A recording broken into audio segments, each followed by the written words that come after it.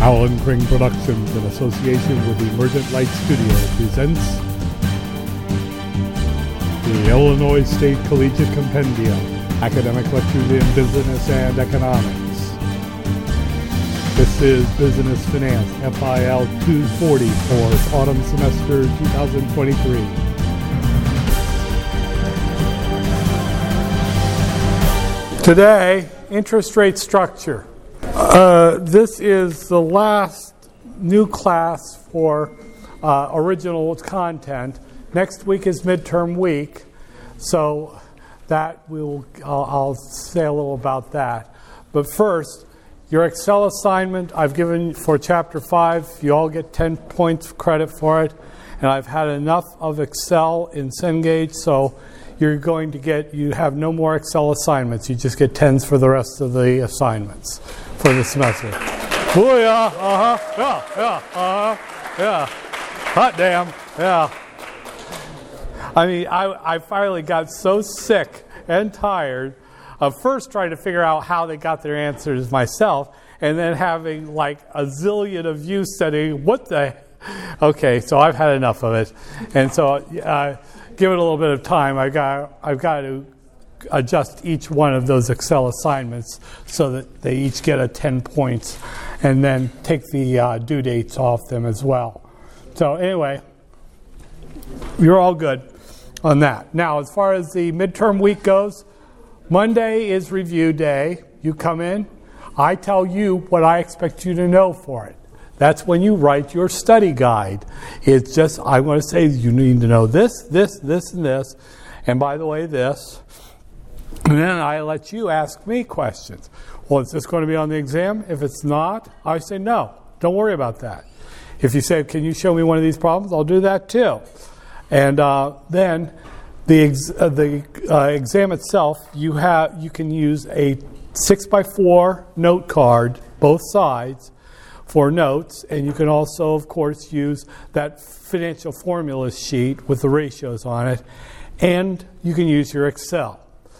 It does you a lot of good if you've got those templates ready to go that actually you can just push in the numbers and get answers out of it. That will save you a lot of pain on that part of the exam. So there is I'll go through the whole thing, but it's 50 questions, about 50 questions. Some are worth a little more than others and all that. But that's the outline of it. We review on Monday. We take the test on Wednesday of next week. And now that I've seen that some people were using ChatGPT to get the answers for this last quiz, I will give you the caution. I've got a trap in there that will make a ChatGPT answer show itself. So keep that in mind as you're trying to take advantage of our new world of artificial intelligence. There are places where it's quite okay, but not on an exam. I should talk too much because I just started using my own AI engine to work with me on new artwork. So it's kind of a new world out there for all of us. But anyway, moving along. First, we look at the numbers. And I bring up a few things here that will have to do with the lecture today. But as you can see, the markets finished it was just another one of those days when there wasn't much movement at all. The Dow was down a little bit, 0.20%. The S&P 500 was up a lousy 0.02%, and the NASDAQ bounced around and finally finished up 0.22%, but it's really nothing. Now, over here, looking at the S&P 500, to see the volume on trading on those 500 biggest companies, the average day over the last year, 3.7 billion shares. Today, 2.3 billion. Much lower. And that means that there's a lot of money staying off the field for the time being. They're waiting to see what comes next. However, it has been much lower than that on a number of days. So we're beginning to see a little more of the big dog money pushing in just to test the waters. right now they're just putting their toes in. They're not ready to jump headfirst into this the economics that are coming, but it looks like there's a little bit more movement toward putting money in. Now, if you go over here real quick, you'll see that the 10-year bond, the yield was up. Whoa, that's decent. Almost 7 basis points. Yield goes up, price goes down. That means that investors were selling bonds. Well, where were they putting that money? Little tiny bit into equity, not much. They're still keeping in cash, but they are at least moving out of the safe harbor of bonds, which is a good thing. Now, crude oil, it broke through the resistance at $90 a barrel, and it's on the other side of that now. Something spiked it up into the early afternoon, and then it leveled off, thank heaven. Again, you'll see gas prices, they've already gone up a little bit. They'll probably go up a little more, but I don't see this as anything a major change. Good news, gold is down. It slid it slid below $1,900 an ounce, which is, in other words, it's getting further and further away from that sort of $2,000 an ounce level that is really the sign that the gold bugs think the apocalypse is coming. So we're safe there, silver down too. Now, both the euro and the pound, the British pound, skidded, depreciated. They depreciate, that means against the dollar, that means the dollar appreciated against them. Evidence that the American economy is strengthening relative to the economy of the Eurozone and relative to the British economy. So there's good news. There are good signs that we are we're in a recovery phase. We're growing, probably faster than Europe and Great Britain, and even Japan. If I look over here, it's opposite. Its chart is opposite. Yeah, the yen depreciated against the dollar too. So that means the dollar is strengthening, getting back on its feet again. And so that's good news for us, it's good news for you, for jobs, internships, and all that, and for your prospects for the future.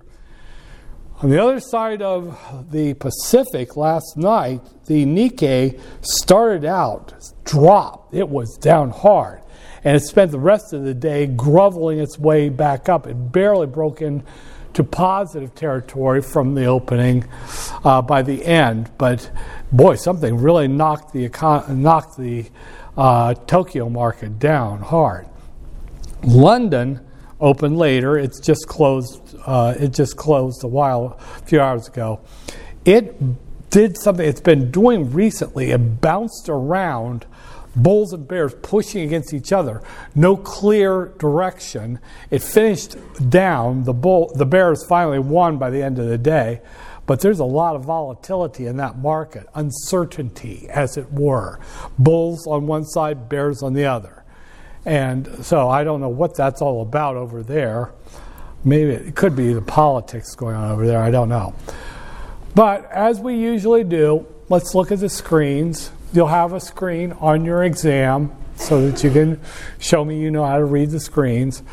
So let me first of all do Intel. Now here's an interesting thing. Notice that Intel's trading symbol, this giant, huge corporation Intel, its trading symbol is INTC, 4 letters. That's a NASDAQ company. Sure enough, remember I said NASDAQ is almost all small cap companies. But you have some giants there. Intel's one of them. INTLC. You've got Microsoft there, MSFT. You've got Amazon there, AMZN. So you get these you see these giants, and this is one of them that's on the NASDAQ. If we look at it for a minute, it's closed at 34.61. The aftermarket, it's up a little bit. But 34.61. The beta is pointing to a relatively low-risk company, below 1, 0.89. Okay, good. Uh-oh, PE ratio is NA. Oh my, Intel is losing money. Its profit per share is negative 23 cents. So its overall profit is obviously negative. It's losing money. But fortunately, it pays a dividend of 50 cents a share for a yield of 1.48 on 3461. So let's have a look at the capital gain on this stock and the dividend. The overall 1 year holding period gain, yield, return, as it were. Okay, so what we would do is we would take the ending value in 1 year projected by Yahoo, 33.11, and we would divide that by what you buy it at today, 34.61 minus 1, and then you times it by 100. Well, I'll be darned. On the stock price, you will lose 4.33%. Well, let's add in the dividend yield, see how that does. Add the dividend yield, 1.48%. So your overall loss on Intel is 2.85%. You lose on Intel. Even with the dividend included, you lose on this investment. So here's a rule. Don't buy investments that you're going to lose on. That's just a good rule you should write down. This is one where, yes, you can get negative numbers, and this is one of them. Intel is projected to lose money for its equity investors over the next year. Well, that's interesting. It's a low-risk stock, but I've shown you low-risk stocks that paid insanely high returns for a 1 year hold. And here we've got a low-risk stock that is actually paying negative. This is one you would want to avoid.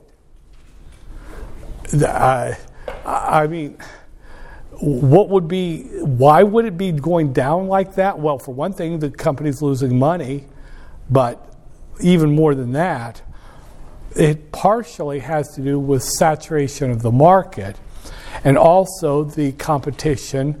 The other big chip manufacturer, AMD, is getting more widely accepted by mainstream computer users, gamers, and there are even rumors of the AMD chip getting integrated with the graphics.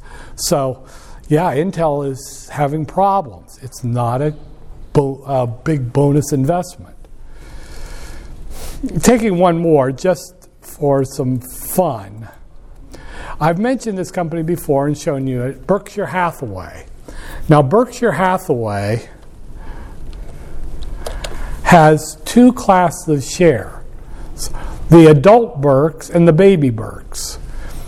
Now, as you can see, if you want to buy an adult, one of the big Berks, BRKA, you will pay $542,495 for one share. I mean, yeah, I'm sure most of you have that. I mean, that's stupid for one share. But you get supermajority voting rights, and that means that you get to sit in the same room with Warren Buffett at the annual shareholders meeting. I think you do. Well, just for laughs, first of all, notice that this doesn't pay a dividend. And, well, that's not good. Well, no. I mean, this is a company, if you have more than $500,000 to buy one share of a stock, you're not worried about getting a dividend check so you can buy a meal for the night. So, no, it doesn't pay a dividend. So all this would be is just capital gain yield. And, of course, I closed my calculator. So there's that calculator. So let's get the yield for 1 year hold. If you, in a year, if you've bought one today, you would be able to sell it for $593,296.00. Divided by what you paid for it a year earlier today, 542,495.06 minus 1 times 100. Well, that's okay, a 9.36% return on a beta of 0.87. It's not spectacular, but hey, you get to talk about how you own a share of the big Berks. You are an owner of Berkshire Hathaway. Literally, you are. Well, you know, if you don't want to go the fancy route, you can always buy a Berk B, a baby Berk. Those are coming out of the gate at 357.78 at the close. So that's a little bit more reasonable. But notice they don't even pay a dividend, which is kind of interesting. But having a look at that one, just to see its capital gain, in a year, if you bought it today, in a year you could sell it for $390.87, according to Yahoo. You divide that by what you pay for it today, $357.78. It's a little up from that in the aftermarket, but minus 1 times 100, 9.25%. Again, not stellar. It's low risk, so you expect a lower return usually. So you'd make a 9.25, a respectable 9.25% return over a 1-year holding period. So, you know, there it is. And I guarantee you'll get a question like this on the exam. So there you are. Let's move on here now. That's enough of that. Let me show you something here.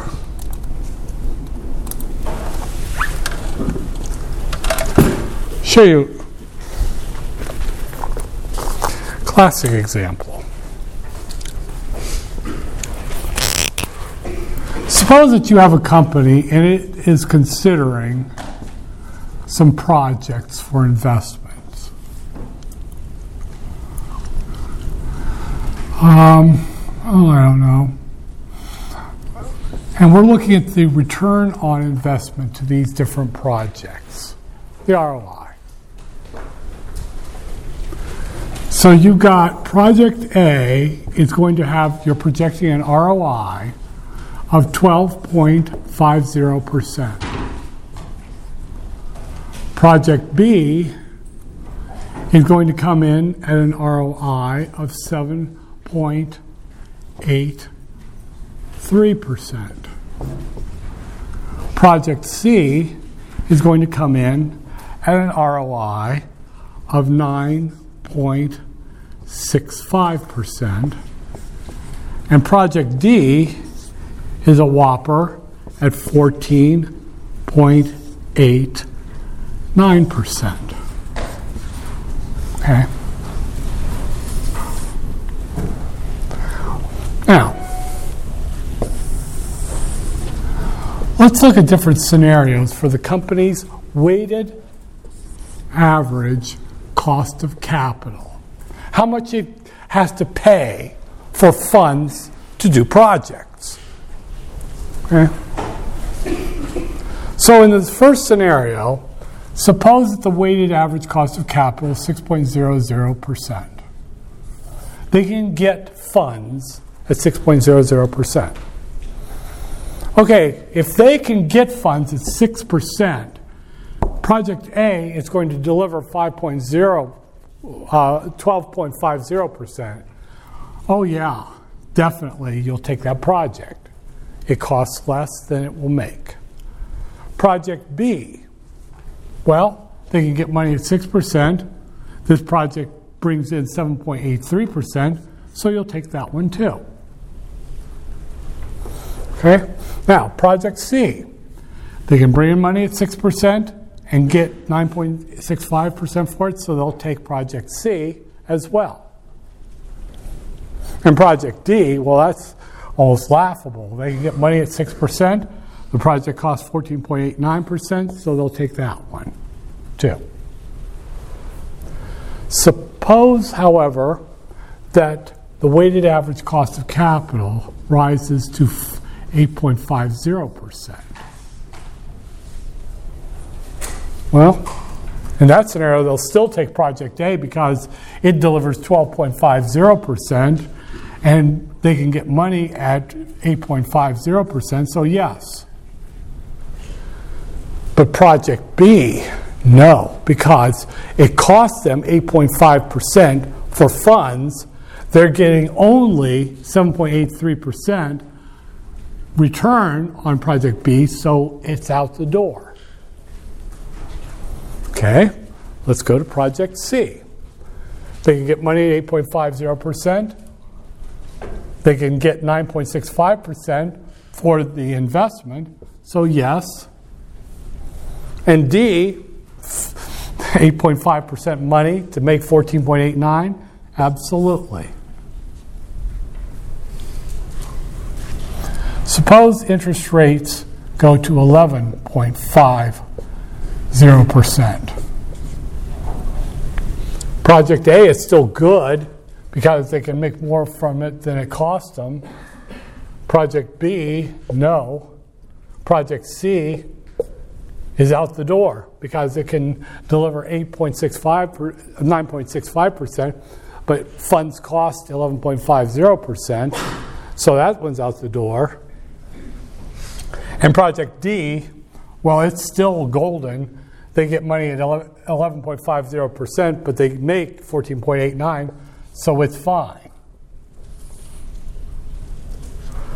But finally, what if interest rates go to 13.75%?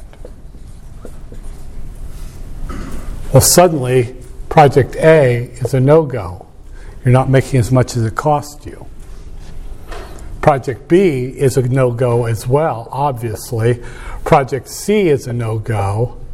The only project that is still a go is the 13.75%, is the Project D, delivering 14.89% for funds that cost 13.75. First things first, you will notice in finance that oftentimes we talk about cost. Most of the time, we talk about cost as a percentage. Unlike in accounting, where they talk about cost in dollar terms, we talk about cost in percentage value. We talk about return, not in dollars, but in percentage as well. All of these are rates, R-A-T-E-S, rates. Finance is all about rates. Today, we get to the heart of it, interest rates. Okay? That's the first thing. Now, the second thing I want you to notice here is what is happening as interest rates increase. The number of projects that a company will take on will decrease. That's why economies slow down when interest rates rise. The companies' projects that they would have certainly taken on become unprofitable because the cost of funds goes above the return that the project would naturally bring to them based upon its risk. And that's the third point, a big one. Okay, first of all, in the second point, companies, as the interest rates are rising, companies don't take on as many projects. That means that they need fewer employees. That means that they buy fewer supplies from their suppliers. The economy begins to grind to a halt. We slip toward recession as interest rates rise. That's why politicians get all kinds of excited about having interest rates low going into election years because they want people to be happy. The economy's rolling along, yay, rah-rah. And so they want interest rates to be low. As interest rates rise, that's going to grind the economy down. There's a final subtle point going on here. And this simple example illustrates it very well what really happens. You notice that, you remember that I keep talking about the greater the risk, the greater the return? Well, Project B would be a low-risk project. Project C would be a relatively low-risk project. You notice as interest rates go up, the company is being driven to go only for the Hail Mary, the long ball, the big potential return. But with those greater, in other words, their portfolio of projects begins to lean more and more toward riskier projects, higher return projects. This is what causes the bankruptcies that are associated with high interest rates. Companies are being driven to take on riskier projects. Yeah, they may win, but there's a greater risk that they will lose. And so, in the end, you end up with companies that are simply being backed into the position where they have to take on high-risk, high-return projects because those are the only ones that can exceed their cost of capital. It's almost like a death cycle. As interest rates go up, more companies start to stop taking on projects, less employment. The projects they take on are higher risk, higher return projects, which can then drive the company into bankruptcy. That's why you see bankruptcies rise in recessions when the interest rates are high. So there's the backdrop. Interest rates. They are the driver of the economy. Now, a lot of finance textbooks, they will talk all about a room, and they won't mention the giant elephant standing in the middle of it. And this textbook, to its credit, it does bring up, but it doesn't emphasize the importance of the Federal Reserve. The Federal Reserve has the power to move interest rates. So, in other words, there is a motivation for the Fed to bring interest rates down, to juice the economy. Well, how do they do that? It's simple. Interest rates are the price of money, pure and simple. You increase the supply of money, the price of it goes down. If the Fed wants to cause interest rates to go down, it adds liquidity to the economy. It prints money. That's how it works. That's what it does. If the Fed wants to slow down an economy, it claws money out. It literally will bring it out and shred it, physically or electronically, to make the interest rates go up. So why doesn't the Fed just lower interest rates and print money hand over fist? Well, there's a problem with that. That's how inflation is created. There are way too many people who have an opinion and have a platform who think that inflation is caused by other things. Well, that union jacking up its demands for wages, that's going to be inflationary. Or these companies are jacking up their prices, that's just causing inflation. Make them stop. Bullshit. Neither of those causes inflation. It is printing too much money for the economy to absorb. If the growth rate of the money supply exceeds the growth rate of the economy, the real growth rate, well, that's inflation. So we have one example after another in American economic history. The most recent is in your lifetimes. In the later 2010s, the economy was showing some turbulence, that it was going to slip into a recession. Well, the president at that time absolutely bullied the Fed into printing money to lower interest rates to juice the economy. When I say bully, I mean he threatened to fire the Federal Reserve Board of Governors. He couldn't, we don't think he could, legally, but the threat spooked the Fed, so they juiced the economy. Print money, print it fast, keep the economy from sliding into a recession. Okay, so that started a liquidity overhang. More money than the economy could absorb. But that was just the first round. The second round was caused by this evil thing called coronavirus. The COVID-19 caused by the SARS-2 virus. Spiky little bastard. Yeah. That was a lie. That's a conspiracy. Come to my office. My brother is in my office. His ashes are in a box. He was killed by COVID. Don't come to me with that crap. But anyway, okay. So, what did the government do? Well, hell, we locked down the economy. People couldn't pay their bills. That wouldn't have just spiked the economy down. That would have put it in hell. So the government handed out checks, COVID checks, to every man, woman, and child. And they gave these interest-free loans to businesses that a lot of businesses never paid off. They got forgiveness for them. You want to talk about liquidity? The Fed was printing money like there was no tomorrow, which kind of there wouldn't have been.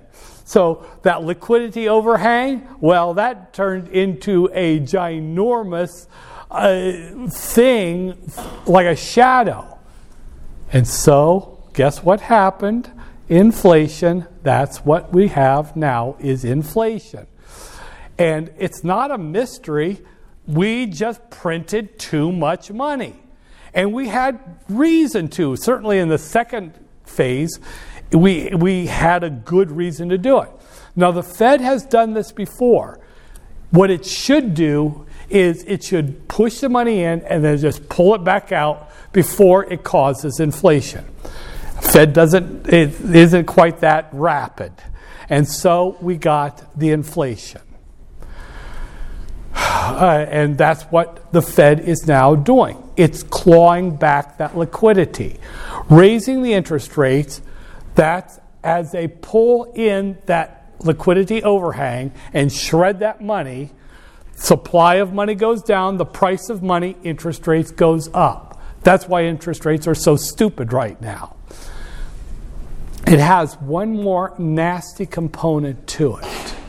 Now I'm going to write some silly little arithmetic formulas on the board, just parameters, not actual numbers. But here's the thing about it, is that when I say inflation is one thing, but there's something that is much, much worse. It's horrible. You come out of this building after this class, and you're not thinking about anything else. You're just so hyped on this content of this class. You don't notice one of those killer, maniacal, dangerous things coming at you.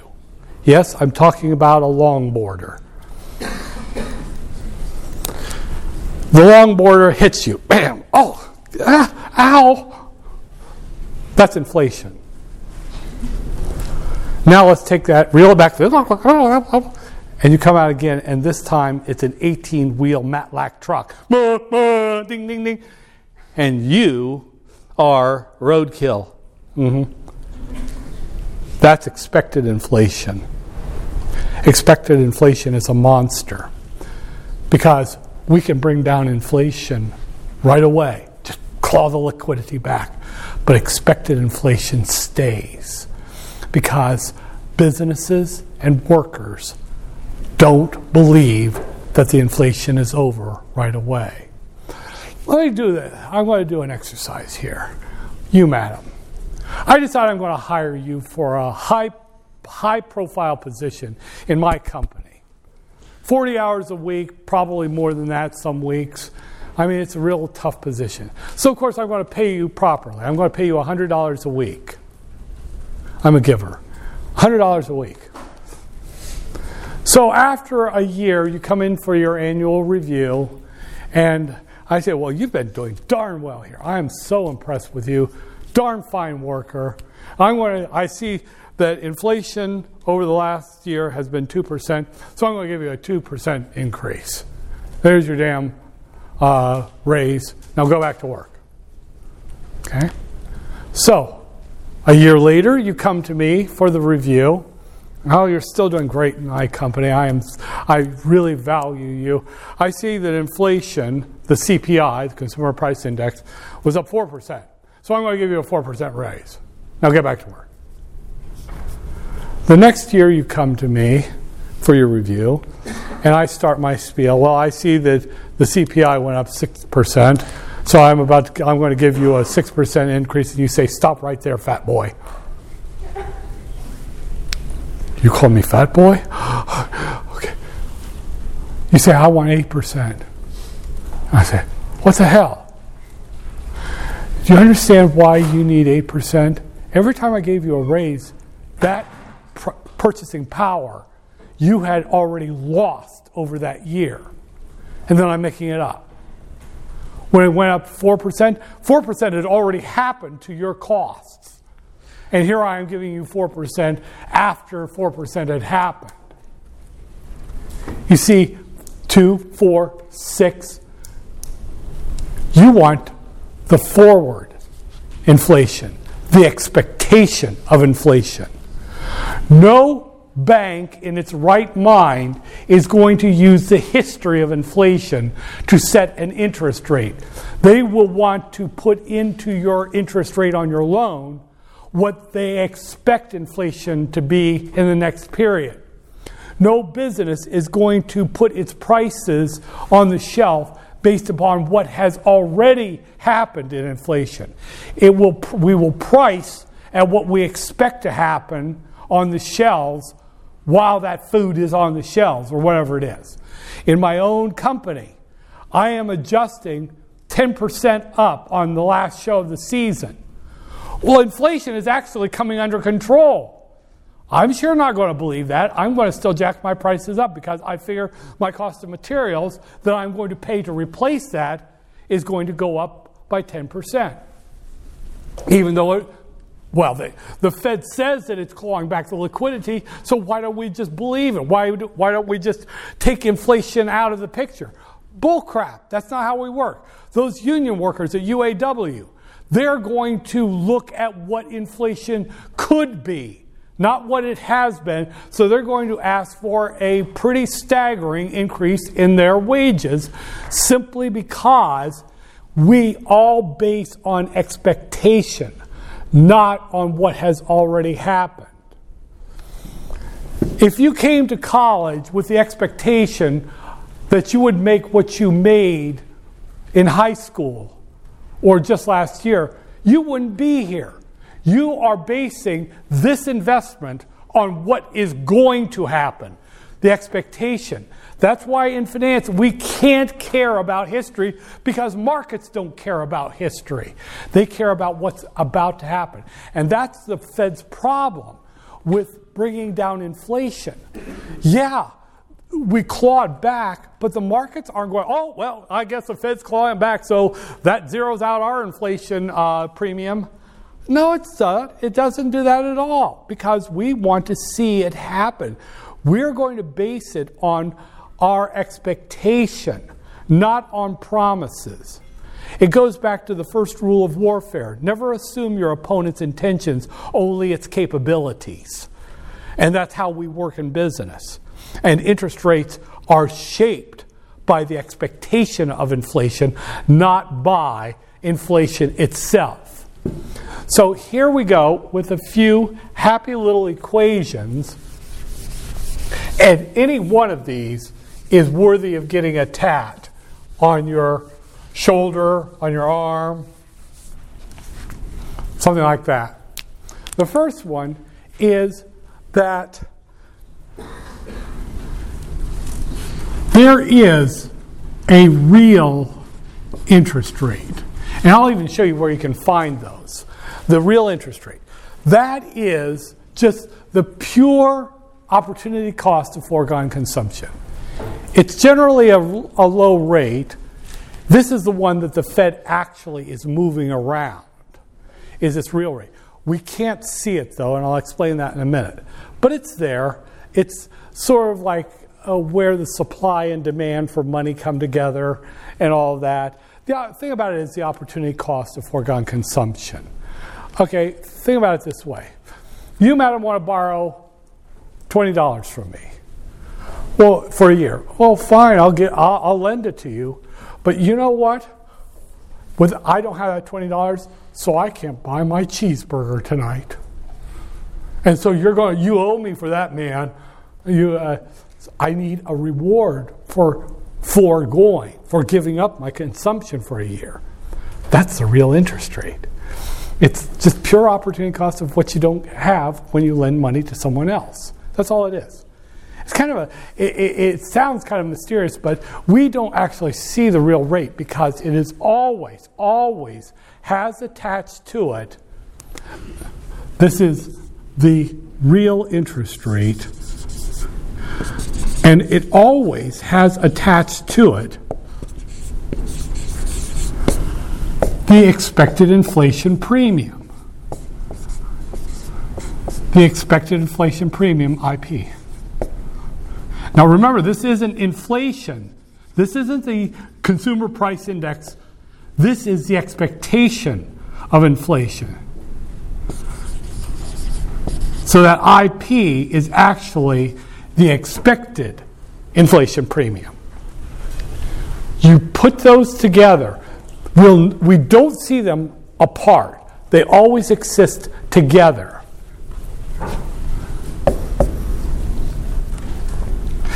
And that is what we call the risk-free rate.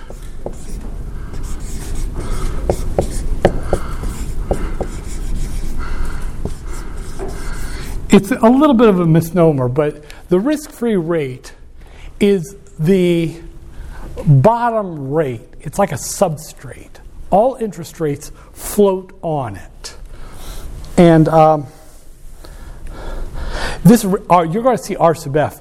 It surprisingly it shows up in all kinds of different places in the equations of the physics of finance.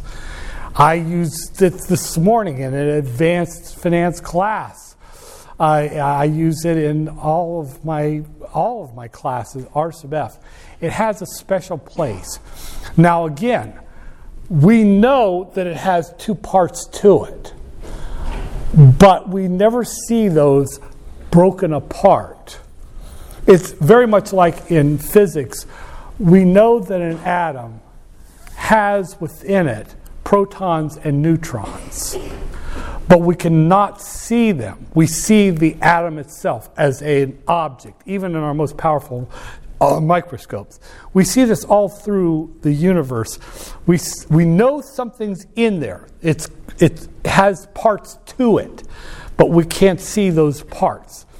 Now, interestingly enough, we can still measure those two parts, even if we can't see them. We can use statistical models to peel these apart from each other, just like we can use various instruments to see the action of a proton and a neutron in an atom. We can even see, even if we could look at a particle like a proton, we know inside it are these things called quarks. We can't see them. We know they're there, and we know how to measure them even if we can't see them. So this kind of curtain is all through the universe where we know something is going on inside, but what we see is not the inside. That seems a little off, but it's actually kind of an important thing in our world. But anyway, okay, the R sub F, it's a risk-free rate. In other words, the least risky thing that you could invest in, if it had zero risk, it would yield R sub F. That would be its yield. Now, can we actually get R sub F? We've got something that is very, very close to it. government, short-term government treasury. When the government borrows money, it will pay it back. It's riskless. Now, well, how do you know that? I've heard the government can default. No, it won't. If you lend the government money, buy a treasury bill, a one-year treasury bill, you lend the government almost $1,000, it'll pay you back. Well, how do you know that? Well, first of all, if it has to, it could increase someone's taxes to get the money. Well, if it can't raise taxes, then the Fed will just print the money to give back to you, which is what it does. And if the Fed's printing machines break, well, we'll just find a false excuse to attack another country, take it over, and liquidate its stuff. We'll get your money back to you one way or the other, for God's sake. So a treasury bill, short-term borrowing by the government, would be what we use as our SBEF at any given time. Now let me show you the Treasury yield curve. This is the historical yields up to today on the treasuries. Now we usually use the one-year treasury as a proxy for the RSBF. Now notice that since the beginning of the year, do you see how that's been climbing? That's the Fed clawing back the liquidity. Do you see those numbers going up and up and up? And then they paused and slid a little bit, and then they had to push them up again to keep after the inflation. See it? That's the Fed systematically, one time after another, clawing liquidity back, bringing those dollars that caused the inflation back into the Federal Reserve where they can be shredded physically or electronically. That is the supply of money going down, causing the price of money, interest rates, to go up. Do you see it? All the way down through there. Now notice that it has somewhat stabilized right through here. The Fed we're pretty certain that the liquidity overhang is mostly drained out of the economy. But the expectation of inflation is still there. So the Fed is probably going to raise interest rates one more time just to convince the markets that the inflation is over. They'll do it one more time. They don't want to do it too much because obviously you saw that chart. Raising interest rates throttles an economy. But right now the Fed is going to stay level just to give the economy more room to grow before it does one more interest rate rise by clawing back one more tranche of liquidity so that we are sure we've got it back. The growth of the money supply is matching the growth rate of the economy that needs that money. Now, the other thing is the Fed, in one case, in a staggering case, was clawing back liquidity so hard that it actually caused the economy to almost buckle. The Fed did something so stupid that we almost went into literally a global financial apocalypse because the Fed had cut the money supply so hard that literally we were 2 hours away from something that is like almost in a science fiction movie. That was what caused the crisis of 2008. The Fed has quietly let everyone else say all kinds of ridiculous things about what happened.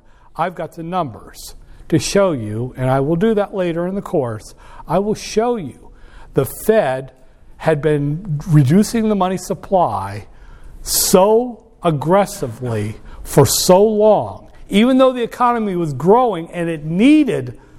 As the economy grows, you should grow the money supply at that rate so that there's enough lubricant. The economy was growing at about 2.5%. the Fed had cut the growth rate of the core money supply down to 0. It wasn't growing, and it kept doing that for, well, I know why they were doing it. It was insane what they were thinking. And we literally came on September 15th of 2008, about 2 hours from a global meltdown. Literally. It was bad enough that we saw it about 2 hours before it was too late. But geez, silly, that was close. Anyway, back to here, though, we use this one. These rates are R sub real plus plus IP. At least as close as we can get to, in real life, to the theoretical model here. So whenever you say, well, you use the risk-free rate for this formula, you go here and we find the 1-year Treasury rate, and we use that as our proxy, our stand-in for the actual R sub F. That's how we do it.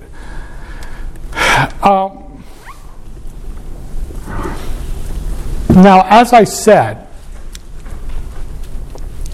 this R sub F is the base rate. It's all interest rates float on that. Now, when I say the interest rate, you would know very well there is not the interest rate. There are lots of different interest rates. There's the interest rate on a CD. There's the interest rate on a car loan, a home loan. There's the interest rate on your credit card. There's interest rates on different kinds of investments that you can make. They all are at their base. All interest rates are at their base the risk-free rate. And then on top of that are added some pieces.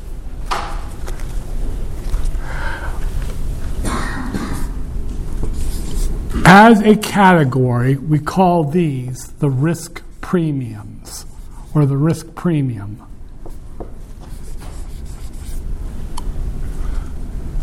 There are 3 of them. They are what make interest, the combinations for different kinds, for different interest rates are driven by some of them, 1 or 2 of them being bigger or smaller, and a third one, whatever. They interact to cause an interest rate to form in the market. Now, the first one is R sub D. This one is the default premium. This is extra juice that an interest rate would need to cover the possibility of a default on part or all of a debt.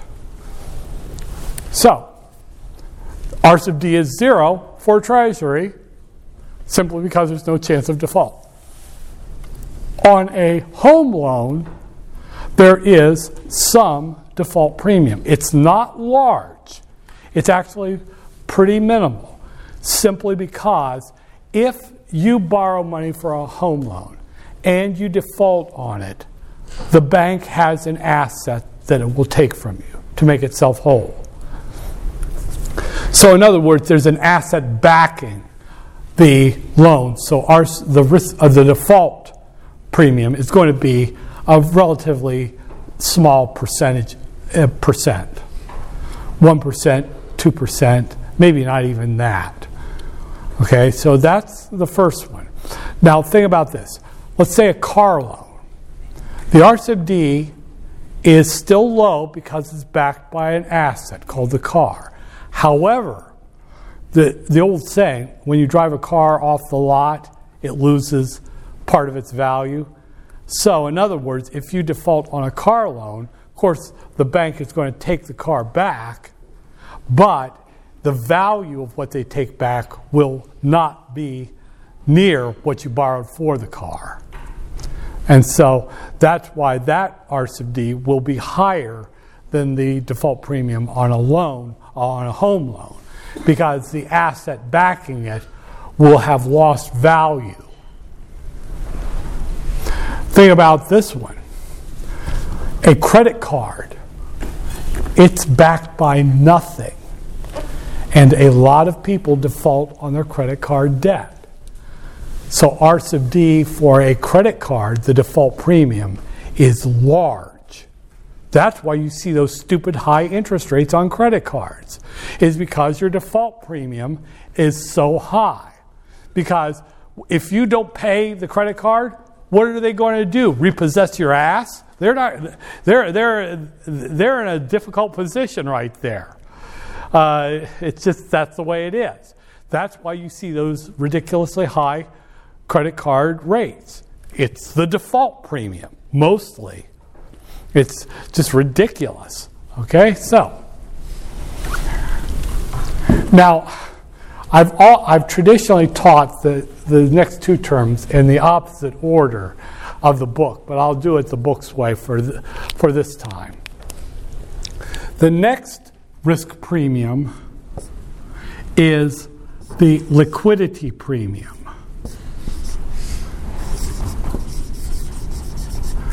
Let me explain this one, because you probably don't know about this one. It's not even in most people's world of thought. You see, I'm a bank. I lend you money. That's a security. I have bought a security from you, a debt security. Now, typically, I might not want to keep that security. I'd like to have the option to sell it to someone else, get rid of it. Okay? The liquidity premium measures how easily I can sell it to someone else. The classic example is a mortgage loan. Most people don't know this. Okay, let's do this. You come to me, you want to buy a nice home. A nice one, okay? I lend you the money. I'm the bank. I can guarantee you that within a couple of hours, I'll take your loan and all the other people who got loans that day, and I'll bundle them together and I'll sell them to this $1 trillion market called the secondary mortgage market, the SMM. You may have heard terms like Ginnie Mae, Fannie Mae, Freddie Mac. Those are those markets. They buy chunks of loans from banks every day all over the world. Tens of thousands of them. In other words, home loans have very high liquidity. I can get rid of them within a couple of hours. I don't have to worry about holding on to them and riding them with all of their problems. Banks are not in the business of making home loans. It looks like they are, but they're not. Well, wait a minute, I make my payments to my bank.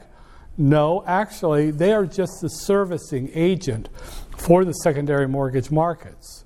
All over the world, millions and millions of payments are made to the banks, and they just take a little fee out of it and send that to the secondary mortgage markets where the original loans were placed. The liquidity is just ridiculous. In fact, I saw one. I didn't even know this one. It was last year, I was asked if I would come to a loan closing for a couple. And I said, yeah, I'll go. And I saw something I hadn't seen before.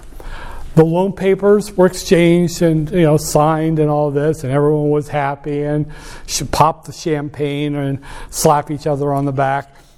But the loan, the bank didn't even make the loan that it would sell to the secondary mortgage market. The bank was merely acting as the agent of a secondary mortgage market. The loan instantly went out to the SMM. It was never, ever even in the bank. So that's ultimate liquidity. The bank didn't even hold it. It just caught it and tossed it. And I looked at the loan papers. They were not the bank. Usually the bank is on the loan papers, and then they use those as their contract, and they sell the contract. This time, it wasn't even in the bank at all. I don't know how frequently that's being done now, but it's apparently a thing. Pure liquidity. The loan paper was like cash that could be traded instantly. Okay. Now, on the other hand, like for example, car loans. There is no, I don't think there's a secondary market for car loans. The bank is just stuck with the loan. So for better or worse, that bank and you are married for that loan. They can't dump it off. See, banks really aren't, not as nearly as much as people think. Banks really aren't in the business of holding loans. They originate loans. They do all the, like work with the credit risk and all that kind of stuff. But they don't like to hold large portfolios of loans, especially if they're high-risk loans. With cars, they don't have a place they can toss that. Oh, we don't want this car loan. We sell it to these people who love car loans. It's nothing like that. So the liquidity premium is higher because they have to carry it for quite a while. Think about it this way. I don't know. You, sir. You ever heard that song, He Ain't Heavy, He's My Brother? Well, I ain't your brother, okay? Google it and you'll hear an old 60s, 70s song. But, okay, you see, I'll pay you to carry me. So if you have to carry me for 5 years, I got to pay you a lot. But if you have to carry me maybe 10 steps and then dump me off at the homeless shelter, well, I wouldn't have to pay you so much, right? See, that's the whole thing. The longer the carry is, the more it will cost. That's why for loans that can't be dumped off quickly, you will charge more than for loans that you can dump off immediately. That's the liquidity premium. That's another reason credit card debt can be so high, credit card interest rates can be so high, is because credit card debt can be really hard to throw off to someplace else. That's why a lot of different loans, now classically, home loans, mortgages, even second mortgages, and like that, they can be tossed off very quickly. Some kinds of commercial real estate loans, they are, the bank is stuck with those. That's why when bank auditors go to different places, their teams to audit banks, one thing they want to watch out for is having too many commercial real estate investment loans. And that's just something, you can do some, you got to make money, so these are investment loans, so you'll get a high interest rate on them, but at the same time, you don't want those overloading a bank's portfolio of assets simply because they're risky, and banks don't want risk. We don't want banks to be in the business of having a portfolio that carries too much risk, has a high beta, if you will. So, and I should mention here that I just got contacted by the comptroller of the currency, which oversees a lot of banks, and they have audit teams. And an audit team like out of Peoria, they would go on days of the week, weekdays, to audit banks in their area. And they're there, they look at the books, they do the calculations, they look at the asset, the portfolio of loans and all that kind of stuff, and then they go on to the next one. I got a message from the comptroller of the currency. They're looking again, as they have with me before, for people for internships and jobs. I've placed quite a few people with them on the road. You're home every night usually, but you're on the road auditing 4 days a week, 5 days a week. Your meals are paid, and you get incredible vacation time accumulated. Benefits are awesome, and you don't have any problem with getting laid off if the government doesn't have the budget for it, because these pay for themselves, because the comptroller of the currency charges the banks to audit them. So if you're interested in that, just let me know. Every one of them, the student that I've placed with them, just loves the job. and you get raises and you get advancements in your G status and all that through the government. But anyway, moving on from that, okay, one last one here.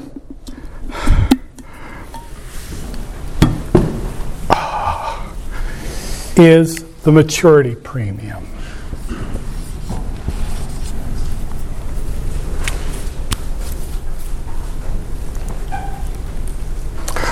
The maturity premium is a reward for the risk of interest rates moving adversely during the life of the loan. It is a reward for the risk that interest rates will move adversely during the life of the loan. It is the reward for the risk that interest rates will move adversely during the life of the loan. Let me give you an example.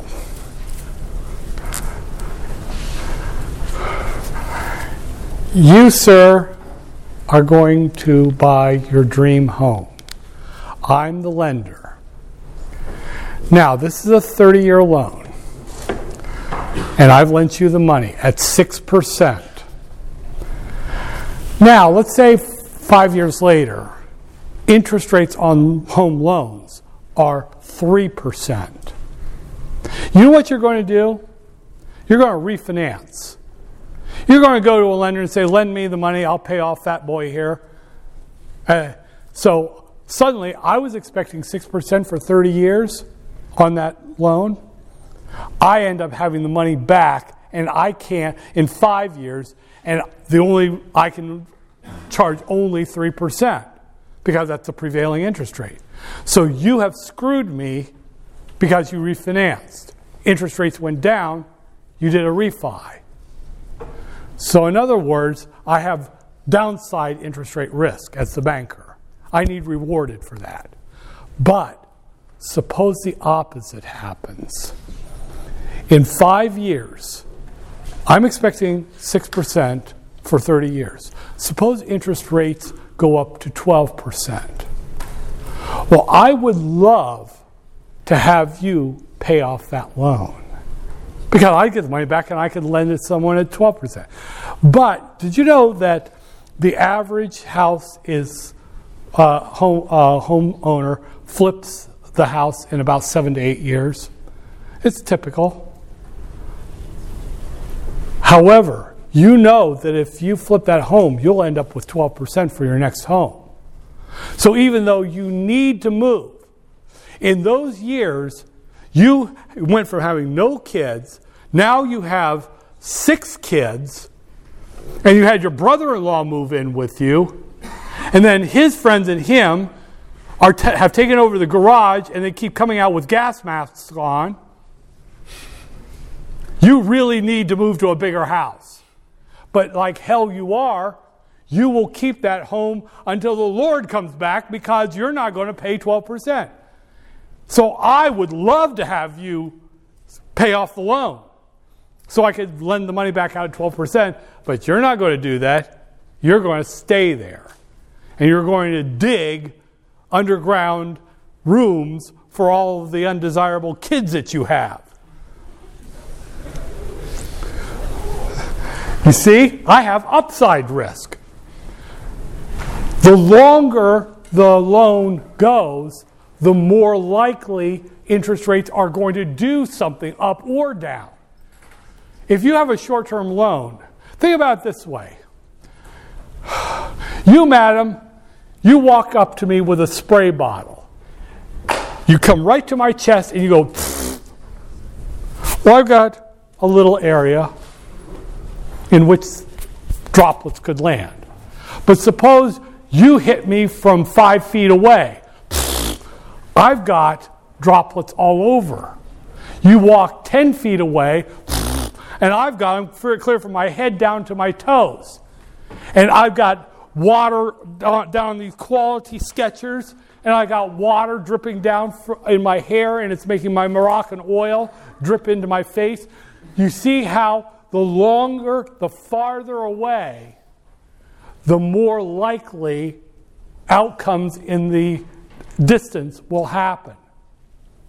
The maturity premium is the reward for greater risk of interest rate movement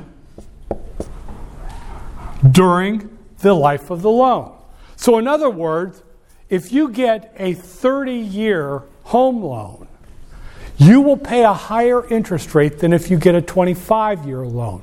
That's purely the maturity premium.